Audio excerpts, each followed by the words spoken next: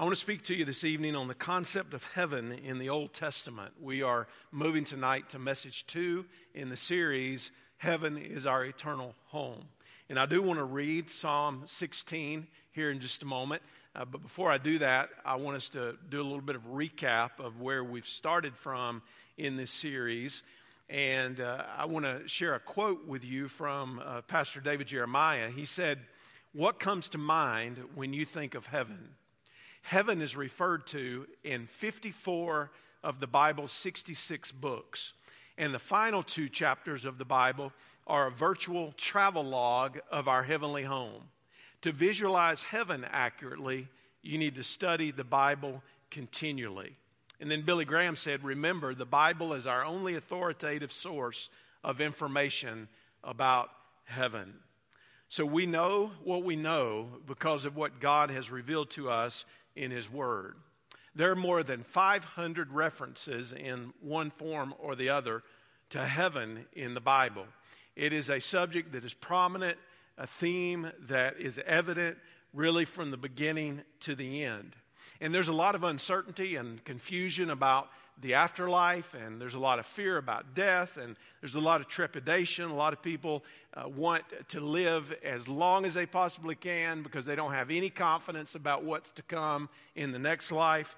And while we are blessed with however long the Lord gives us on this earth, we know that we are just passing through.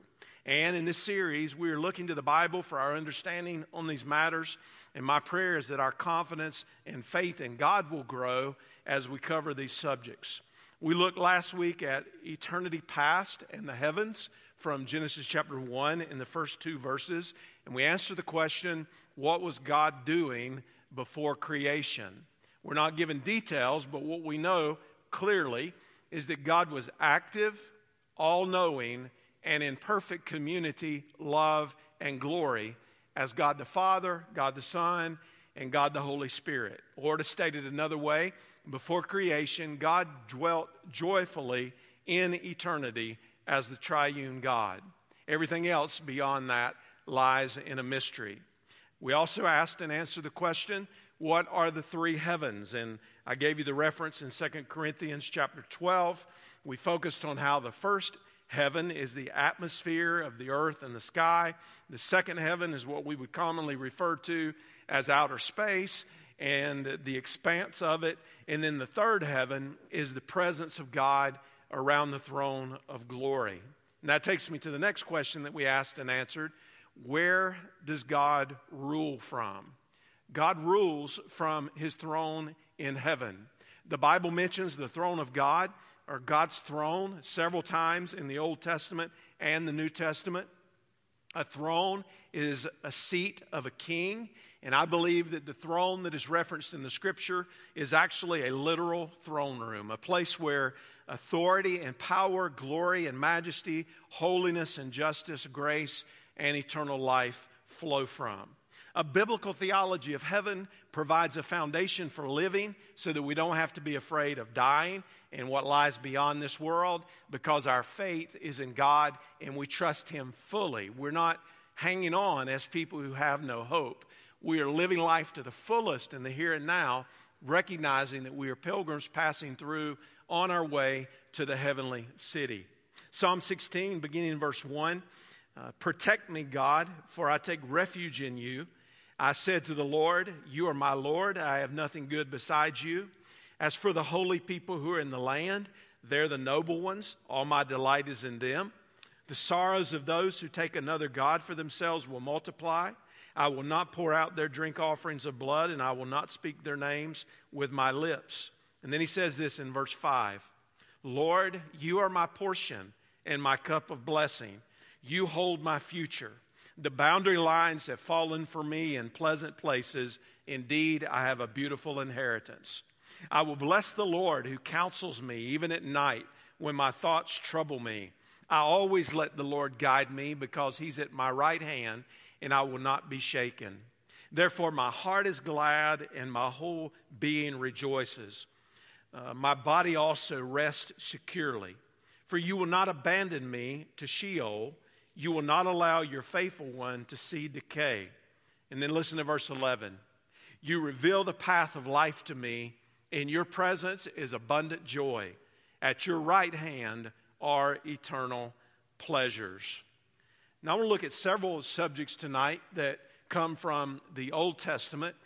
My thought is to basically lay the foundation of some of the things that we see progressively revealed in the Old Testament that ultimately come into a more crystal clear focus, especially as we come to the end of the Bible and the passage of Scripture that we typically think about heaven proper. And I want to begin in this particular study with a focus on Sheol in the Old Testament.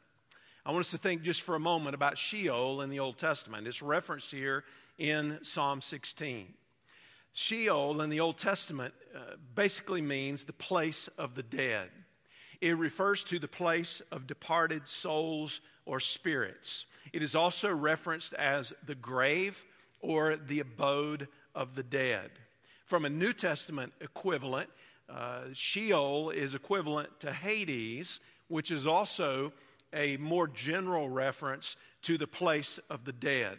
And again, depending on the translation of the word, it's referred to as the grave, the pit, or even hell in some translations. Psalm 88 says, Lord, God of my salvation, I cry out before you day and night. May my prayer reach your presence. Listen to my cry, for I've had enough troubles, and my life is near Sheol. Now, some believed that everyone went to one place initially, including both the righteous and the wicked. And they drew that from verses like Ecclesiastes chapter 9 in verse 2 and 3. Now, I'm going to move fairly quickly tonight. I'm going to give you a lot of scripture references just for the sake of time. We're not going to turn there, but I would ask you to make a note of it if you'd like to go back and study it a little bit more in depth. And in Ecclesiastes 9 in verse 2 and 3, the scripture says, all share a common destiny. The righteous and the wicked, the good and the bad, the clean and the unclean, those who offer sacrifices and those who do not. As it is with the good, so with the sinful. As it is with those who take oaths, so are those who are afraid to take them. The same destiny overtakes all. So the thinking was, when focusing in on just a couple of verses like that, was that Sheol was in the lower parts of the earth, and the common thinking was that it was entered by crossing a river. The descriptions are rather stark. A place of no light, no remembrance, no praise of God, no sound at all.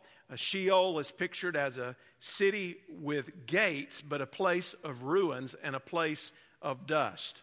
But the one thing that we notice in the scripture, and this is a good hermeneutical principle to apply at any time as we study the scripture, is that there is progressive revelation, meaning that there are often things that are mentioned early in the scripture that are not fully explained, but yet other scripture passages shine light on them, and then when we put it all together, we have a fuller understanding of what the whole picture is so that we can have a better concept of whatever the subject is, and I think that's true here.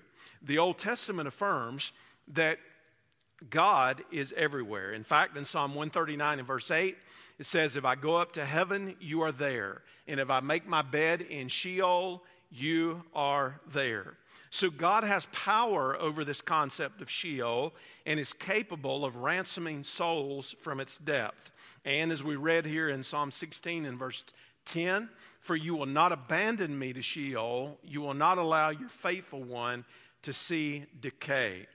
So God revealed in the scripture that there will in fact be a resurrection of the dead.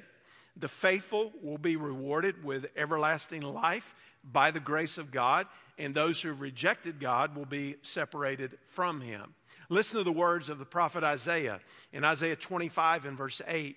It says, when he has swallowed up death once and for all, the Lord God will wipe away the tears from every face and remove his people's disgrace from the whole earth, for the Lord has spoken. Isaiah 26 and verse 19 says, your dead will live, their bodies will rise. Awake and sing, you who dwell in the dust, for you will be covered with the morning dew, and the earth will bring out the departed spirits.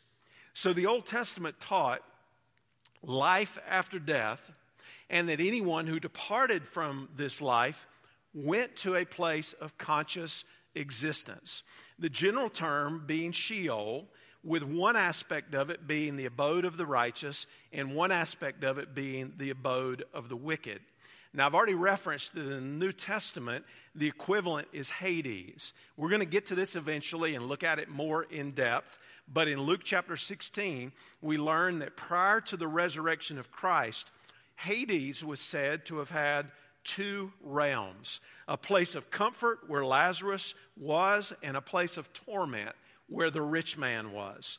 Paradise and hell are used, and in between them there is a great chasm that is fixed that no one could cross once their fate was sealed. Once they had decided what they were going to do, either believing in God or rejecting God, their fate was sealed. So let's fast forward this to the present day and what our current understanding would be of what happens to a person who dies and enters in to the next life. Today, when an unbeliever dies, he goes to the place of suffering.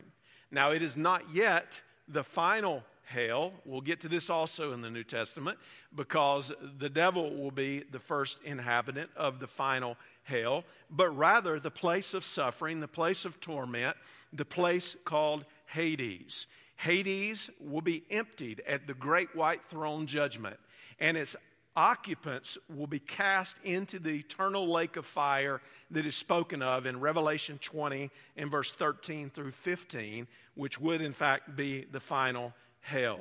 That is the place that those who reject faith in God end up in the present day.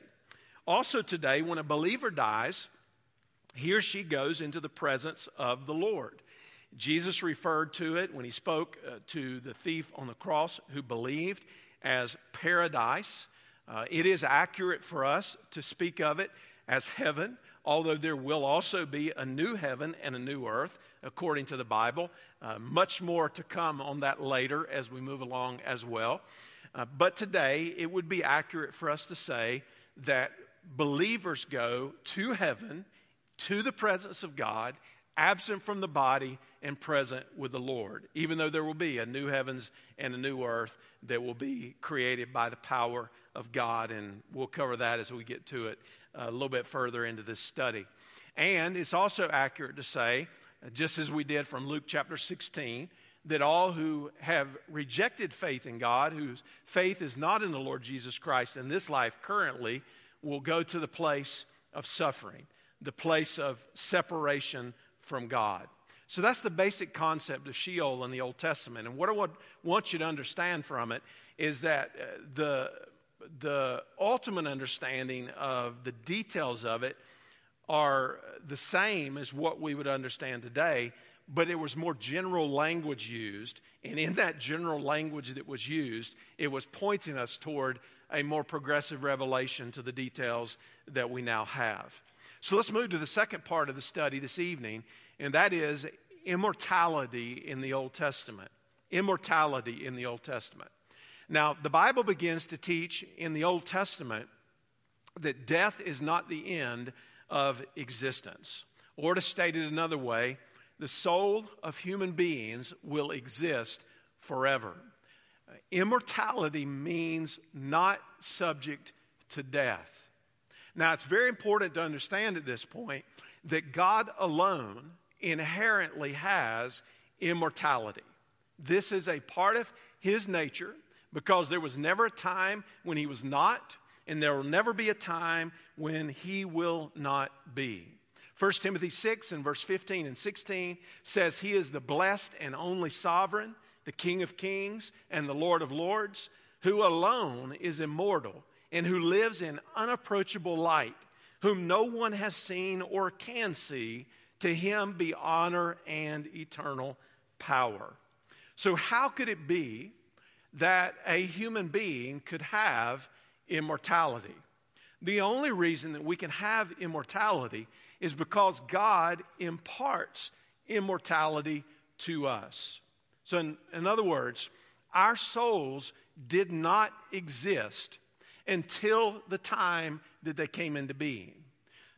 Or to state it another way, there was a time when we were not, And then God called our lives, our souls, our bodies into being, and our lives began. And God alone is the one who can grant us that immortal existence. People are not immortal by nature, but believers have an eternal inheritance awaiting them. Proverbs 12 and verse 28 says, "There is life in the path of righteousness, and in its path there is no death." So every human soul that has come into being will exist somewhere for all of eternity. Now, the key to our immortality being existing in the presence of God is the eternal life that God gives to us through His Son, Jesus Christ. So immortality and eternal life are not one and the same. Both believers and unbelievers, once they're called into existence, are immortal in the sense that their soul will exist permanently. Only those who have eternal life through faith in Jesus Christ will exist eternally in the presence of God. Walter Kaiser wrote, "Accordingly, it can be argued on very strong linguistic and conceptual grounds that the taking of a person from this earth implies that mortals are capable of inhabiting immortal realms. For the believer in Yahweh in Old Testament times, death did not end at all. There was life after death, and that life was to be in the presence of the living God." And this is one of the reasons, including the fact that all human beings are created in the image of God and are inherently valuable because they've been created in the image of God, that we believe that life ought to be protected from its natural conception to its natural conclusion because there is a soul involved. And it's much more involved than what many people even realize. Let's use the example in the Old Testament of Enoch. You remember Enoch? He was the great-great-great-great-grandson of Adam. He was the father of Methuselah. The Bible says that he walked faithfully with God altogether 365 years. And according to Genesis 5, he was no more in an instant because God took him away. We're given a little more commentary into what happened to him in that instance in Hebrews 11 and verse 5, where it says, "By faith Enoch was taken from this life so that he did not experience death. He could not be found because God had taken him away. For before he was taken, he was commended as one who pleased God." So we have this example of this man who was walking with God. He was living his life. He was here for an extended period of time. After the fall of man and prior to the lifespans shortening and being even that much shorter, 70 years as the scripture references now, and beyond that being by the grace of God. And then all of a sudden he's not. Where'd he go? Well, he went to be in the presence of God, the God who looked at him and saw his life as pleasing in His sight. Another example in the Old Testament is that of Elijah, the prophet of God, through whom God worked great miracles. And in 2 Kings chapter 2 and verse 11, it says, "Suddenly a chariot of fire and horses of fire appeared and separated the two of them, the two prophets, and Elijah went up into heaven in a whirlwind." Wouldn't it have been great to be there that day? That would have been a wow moment, that God brought this man into His presence, again, a faithful servant of God who was taken in to the presence of God. But as we're going to see as we move along in this study, this is very similar to what happens when a believer draws their last breath on this earth and is ushered up into heaven. It's in an instant. And while the body remains, the soul goes immediately to be in the presence of God, absent from the body and present with the Lord. What a hope we have that while we have these Old Testament examples of Enoch and Elijah, we have the same hope in our lives, that when our existence here is done, we have a far better existence awaiting us in the very presence of God. There's a passage of Scripture in Daniel chapter 12. It's prophetic in nature, but it gives us even more insight into this idea of immortality. Daniel chapter 12, it says, "At that time, Michael, beginning in verse 1, the great prince who stands watch over your people will rise up, talking about a time in the future. And there will be a time of distress such as never has occurred since nations came into being until that time. But at that time, all your people who are found written in the book will escape. Many who sleep in the dust of the earth will awake, some to eternal life, and some to disgrace and eternal contempt. And those who have insight will shine like the bright expanse of the heavens, who lead many to righteousness like the stars forever and ever. So this concept continually comes up in the Old Testament that there's something beyond this life. There's something beyond what we can see. There's something beyond what we can touch and what we can hold on to. There's another world, and that other world is governed by God Himself. And He has power over all of the physical world which He's created, and He also has power over all of the spiritual world. I'm reminded of Asaph in Psalm 73, where he told of how he had almost lost his faith in God. He's looking at how all the evil people were prospering, and he's thinking about all of the suffering in the world, and he's almost at a point of despair. And then he says that he went into the sanctuary of God. And listen to what he says in Psalm 73 and verse 24 and following. You guide me with your counsel, and afterward you will take me up into glory. Now let me just pause there for a moment. Asaph was saying, in this life, I'm guided by the counsel of God. How do I know what to do? Because God tells me. How do I know where to go? Because God tells me. How am I sustained along the way? Because God sustains me. What is my hope in the future? Well, I'm going to be taken up into glory. That's what my hope is in the future. So why am I sitting around in this life, wringing my hands, wrapped up in anxiety, afraid of tomorrow, when the truth of the Scripture is there's going to be a time, no matter what happens on this earth, that I'm going to be taken up into the presence of the Lord in glory. And then he says this, who do I have in heaven but you? And I desire nothing on earth but you. My flesh and my heart may fail, but God is the strength of my heart, my portion forever. So he gives us a little reality check. He said, look, your flesh and your heart, they may fail. I'll say it another way. If Jesus tarries his coming, your flesh and your heart will fail.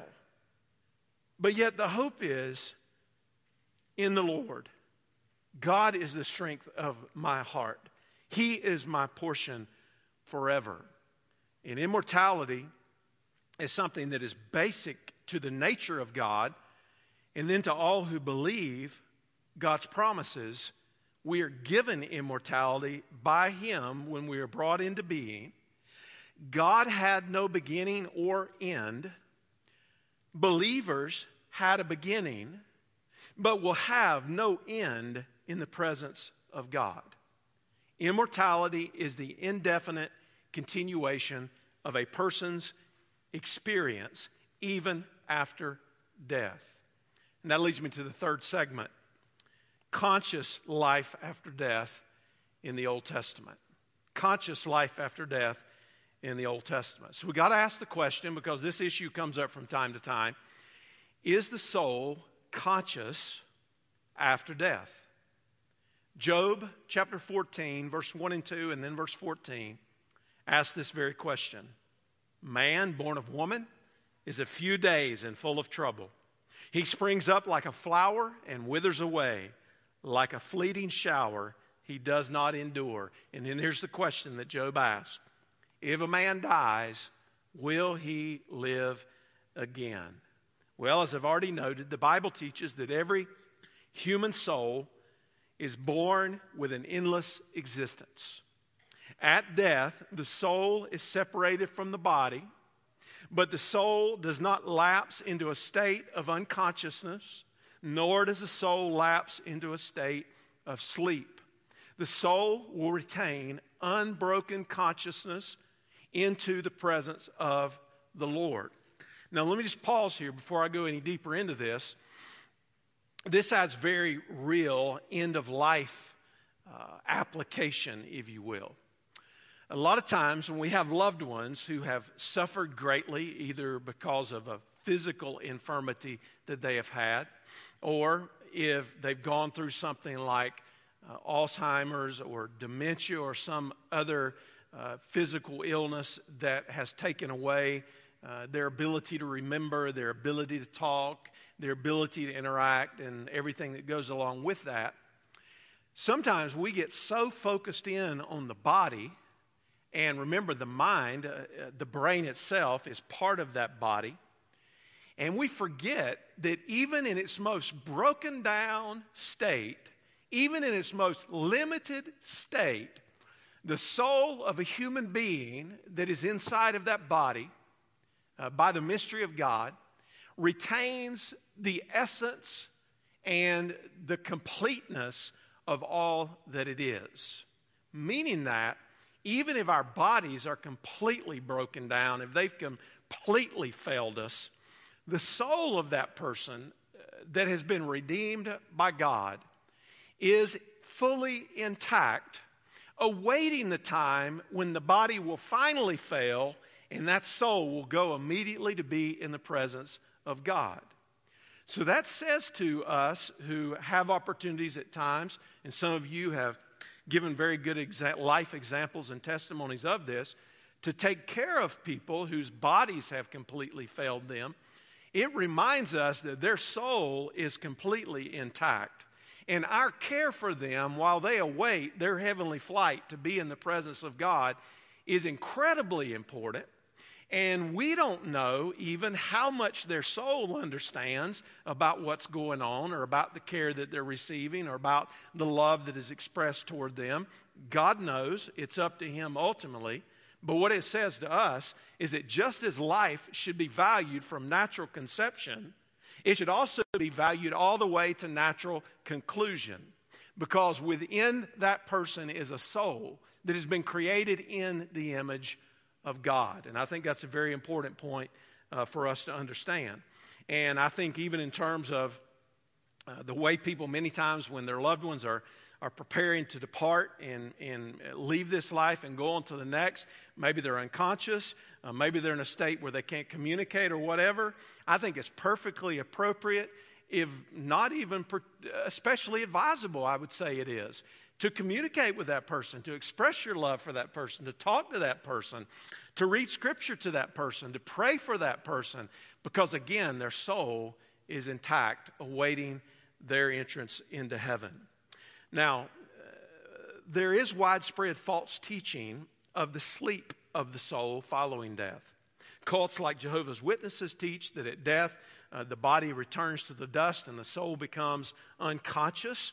And if you know your Bible, you might ask a question about a passage like Ecclesiastes 9 and verse 5, because in Ecclesiastes 9 and verse 5, it says, "The dead know not anything." A dead body has no consciousness of anything past, present, or future.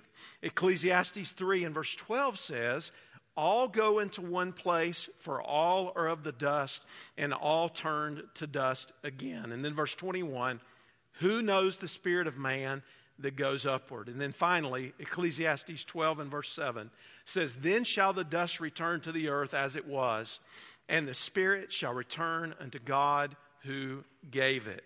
So I think what these passages of Scripture tell us, when we don't just pull one out in isolation, but we look at them all together, is that Ecclesiastes 9 and verse 5 is speaking primarily of the body.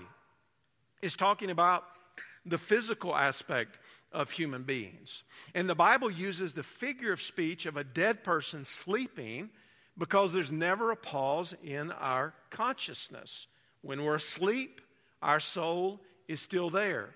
And since the soul never dies, then we believe that the dead are alive because their soul is alive. Dr. Harry Rimmer wrote, "The phenomenon of sleep is peculiar to the flesh alone. The soul, the spirit, and the mentality never sleep, and that's why we dream." In that great study that is called the psychology of dreams, it is conceded that all dreams are the result of past experience. The past experiences may be either mental or physical, but all dreams are predicated upon some past event. And when the body succumbs to the influence of sleep, the spirit or soul in which the resident consciousness of self goes off on the amazing thing that people call dreams. And there's a remarkable power of the subconscious mind even when the body is asleep. So let's think a little bit further in some examples from the Old Testament that are outside of just the line-by-line precepts. Moses, for example, was given insight into his death that was to come. In Deuteronomy 32 and verse 50, it said, "Then you will die on the mountain that you go up, and you'll be gathered to your people, just as your brother Aaron died on Mount Hor and was gathered to his people." There are 3 references in the Bible to the death and the burial of Moses. And each of them, in a sense, contributes to the mystery of the whole thing. Now, some of the facts are that he was 120 years old when he died. Yet the Bible says that his eyes were not weak, nor was his strength gone. Now, you remember, because of the sin of disobedience at the waters of Meribah, he was not allowed to enter into the promised land. He brought the people right up there on the precipice of the promised land, and then the Lord showed him the land, but Moses died there on the summit, according to the word of the Lord, and it was God who buried him. Now, in a sense, God presides over all departures from this life, because it's appointed unto man once to die, and after that the judgment. But this was like a literal presiding over the funeral of Moses. And it goes on to say in Deuteronomy 34 and verse 5, "So Moses, the servant of the Lord, died there in the land of Moab, according to the word of the Lord. And he buried him in the valley in the land of Moab, but no one knows the place of his burial to this day." Now, why would God not let people know the place of Moses' burial? I think it was because his people were prone to idolatry. And he knew that if he let them know where Moses was buried, because they so revered this man and they so respected him, that there were going to be people who were going to make an idol out of that. Now, there's another mystery that comes into the death and the burial of Moses, and we find it in Jude 1 and verse 9. Because we learn there that when Moses died, the archangel Michael contended with the devil over the body of Moses. The passing reference is not particularly expounded on by Jude, and it's been a source of debate through the ages. We're not told exactly when this angelic argument occurred, although it was likely at the time of Moses' burial. We don't know why the devil and Michael would be arguing over his body. Maybe Satan was opposed to a concept of a future resurrection. Maybe he wanted to bury the body in a more accessible place so that the people would follow after it in idolatry. Whatever the reason was in the dispute, Satan lost the battle. And nobody still knows where Moses was buried. We later encounter Moses and Elijah. Now watch this. Old Testament saints who appear at the transfiguration of Jesus in Matthew chapter 17. You remember the setting of the transfiguration? Peter, James, and John were taken by Jesus up onto the mountain to pray. And while praying, the appearance of the Lord turned into a glorified appearance. Moses and Elijah were there with him, and they're talking with Jesus about his death that would soon take place. And in my mind, at least, I think Moses and Elijah serve, in a sense, for us as a bridge of understanding from the Old Testament to the New Testament. And the idea is that they came from a sphere of a conscious life to the presence of Jesus to converse with Jesus. This is fascinating. You talk about being excited if you'd have been there when Elijah was carried up on a chariot of fire up into heaven. What would it have been like? We would have been like Peter, who was like, "Lord, we just want to tabernacle here with you. Let's just stay here and let's just bask in what it is that we've experienced." And it's phenomenal what they were able to see there on the Mount of Transfiguration. But what it does is it takes us to a realm of a conscious life after death that is foreshadowed in the Old Testament, that is then given some insight in the New Testament. Chuck Swindoll wrote in his book, Growing Deep in the Christian Life, that when the believer dies, the body goes into the grave. The soul and the spirit go immediately to be with the Lord Jesus, awaiting the body's resurrection, when they're joined together to be forever with the Lord in eternal bliss. So I say to you that this conscious intermediate state is not an intermediate cleansing place between heaven and earth, or to state it another way, there is no such thing as purgatory. Purgatory is not found in the Bible, and furthermore, purgatory contradicts the gospel. In fact, according to the Catholic Encyclopedia, purgatory, and I quote, is a place or condition of temporal punishment for those who, departing this life in God's grace, are not entirely free from venial faults or have not fully paid the satisfaction due to their transgressions. To summarize it in Catholic theology, purgatory is a place that a Christian's soul goes after death to be cleansed of the sins that have not been fully satisfied during this life. So, is the doctrine of purgatory in agreement with the Bible? And the answer is absolutely not. And not only is it not in keeping with what the Word of God says, but it is an altogether different gospel. Because what it says is that the nature of the sacrifice of Jesus was not sufficient for our sins, but rather those things that we committed, we have to be in some sort of holding pattern while those are taken care of before we can go into the presence of God. And that is an altogether different gospel that the Bible is very clear about we should have nothing to do with. Jesus died to pay the penalty for our sins. And the only reason, my friend, that you will stand in the presence of God someday with confidence and boldness is because Christ died in your place. You will not stand there because of your religion. You will not stand there because of your good works. You will not stand there because of all the good things that you've done in your life because you were a good person or you were a religious person or you were a church person. All that stuff is rubbish. It's on the dung pile, is what the Apostle Paul would say. The only reason that you will be there is because God sees you through the righteousness of Jesus Christ and because He has declared you righteous based on the finished work of the cross. The cross of Jesus Christ and the propitiation that He made for our sins is altogether sufficient. And His death was sufficient for all of our sins. And we'll learn much more about the conscious life after death when we get to the New Testament. And now I come to the assurance of a resurrection in the Old Testament. The assurance of a resurrection in the Old Testament. Now think about this in the progression. The whole Old Testament pointed to the time when the Lord would come, the promise of Messiah. Remember, the promise of Messiah came early when the seed of the woman was promised that He would crush the head of the serpent. Genesis 3 and verse 15. And then there's the promise that the dead would be raised, that the world would be judged in righteousness, and then the eternal kingdom would come. In the Old Testament, it's indicated that the Lord will return. Now, obviously, there are a multitude of prophecies about the first coming of Christ, about His suffering, about His return. Jesus' words referring to His return in Matthew 24 and also Mark chapter 13 actually are parallels of the descriptions that we find from the prophet Isaiah. But then listen to this passage in Zechariah 9 and verse 14 and 15. The scripture says, "Then the Lord will appear over them. His arrow will flash like lightning. The sovereign Lord will sound the trumpet. He will march in the storms of the south, and the Lord Almighty will shield them. They will destroy and overcome with sling stones." So in the Old Testament, it's indicated that the Lord is going to come back.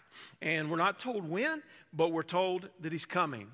And in the Old Testament, it's indicated that there will be a resurrection upon the return of the Lord. And I point you to Ezekiel chapter 37, beginning in verse 12. "Therefore prophesy and say to them, this is what the Lord God says. I'm going to open your grave and bring you up to them, my people, and lead you into the land of Israel. You will know that I am the Lord, my people, when I open your graves and bring you up from them. I will put my spirit in you, and you will live, and I will settle you in your own land. Then you will know that I am the Lord. I have spoken, and I will do it. This is the declaration of the Lord. So what was Ezekiel saying? He's saying there's coming a time when people are going to come up, their bodies are out of the graves. They're going to be filled with the Spirit, and He will place them in their own land. What's this a reference to? It's a reference to the resurrection of Old Testament believers. I believe now that Old Testament saints exist in the presence of God in some form of a temporal spiritual body, which remains the essence of who they are, just as we saw in Moses and Elijah at the Transfiguration. And it's indicated in the Old Testament that the Lord is not only going to return, He's not only going to have a resurrection, but He's also going to be the judge.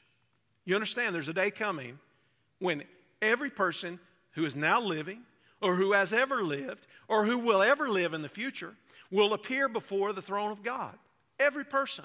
Nobody will escape it. It doesn't matter if people deny the Bible. It doesn't matter if they think the concept of God is the most foolish thing that there's ever been. It doesn't matter if they think they can do whatever they want to do and rewrite morality and say that things are right that aren't right. None of that matters, because every human being has an appointment with God. God sets the appointment, and God is the judge when we appear at that appointment. In Isaiah 33 and verse 22, it says, "For the Lord is our judge. The Lord is our lawgiver. The Lord is our king. He will save us." You know what that tells us? We can have confidence, because will not the judge of all the earth do right? And the resounding answer is emphatically yes. He will always do what is right. And in the Old Testament, it's indicated that believers will experience the presence of God. Listen to what Psalm 17 and verse 15 says. "As for me, I shall behold your face in righteousness. When I awake, I shall be satisfied, beholding your likeness." Psalm 49 and verse 15 says, "But God will ransom my soul from the power of death, for He will receive me." I think of Abraham, who at the call of God left his homeland and went to a new land. When he died, he was buried in the land he was promised, as was his wife Sarah. Abraham, it said, was gathered to his people. He was gathered to his people in peace upon his death. Genesis 15 and verse 15 says, "You, however, will go to your fathers in peace, and you'll be buried at a good old age." This came eventually to pass. Genesis 25 and verse 8, Abraham believed or breathed his last and died in a good old age, an old man and full of years, and he was gathered to his people. And let me tell you, folks, that's a good eulogy. That ought to be a eulogy that any of us would be thankful to have.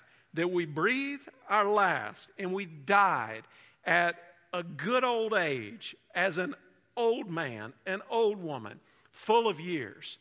And when that happens, we'll be gathered to our people. Now, was the scripture only talking about being buried in the family tomb? I think not. The phrase "gathered to his people" contains the hope of a reunion with loved ones who have gone on. The same thing is said of Jacob and others in the Old Testament. Again, this is going to come into full view when we get into the New Testament. That we will know and we will be known. We will be in the presence of God, which will be the greatest treasure of heaven, but we'll also be in the presence of all who have believed, who have gone on before us. And then I come to this question before I close. How were all of these promises secured from the perspective of people in the Old Testament? After all, our subject tonight is the Old Testament. We're trying to get insight to lay that foundation as we move toward the New Testament. How were all these promises secured? They believed in the promise to come. They looked forward to the deliverer, the Messiah. And now we look back at the fulfillment of it all. People in the Old Testament were saved not by the law.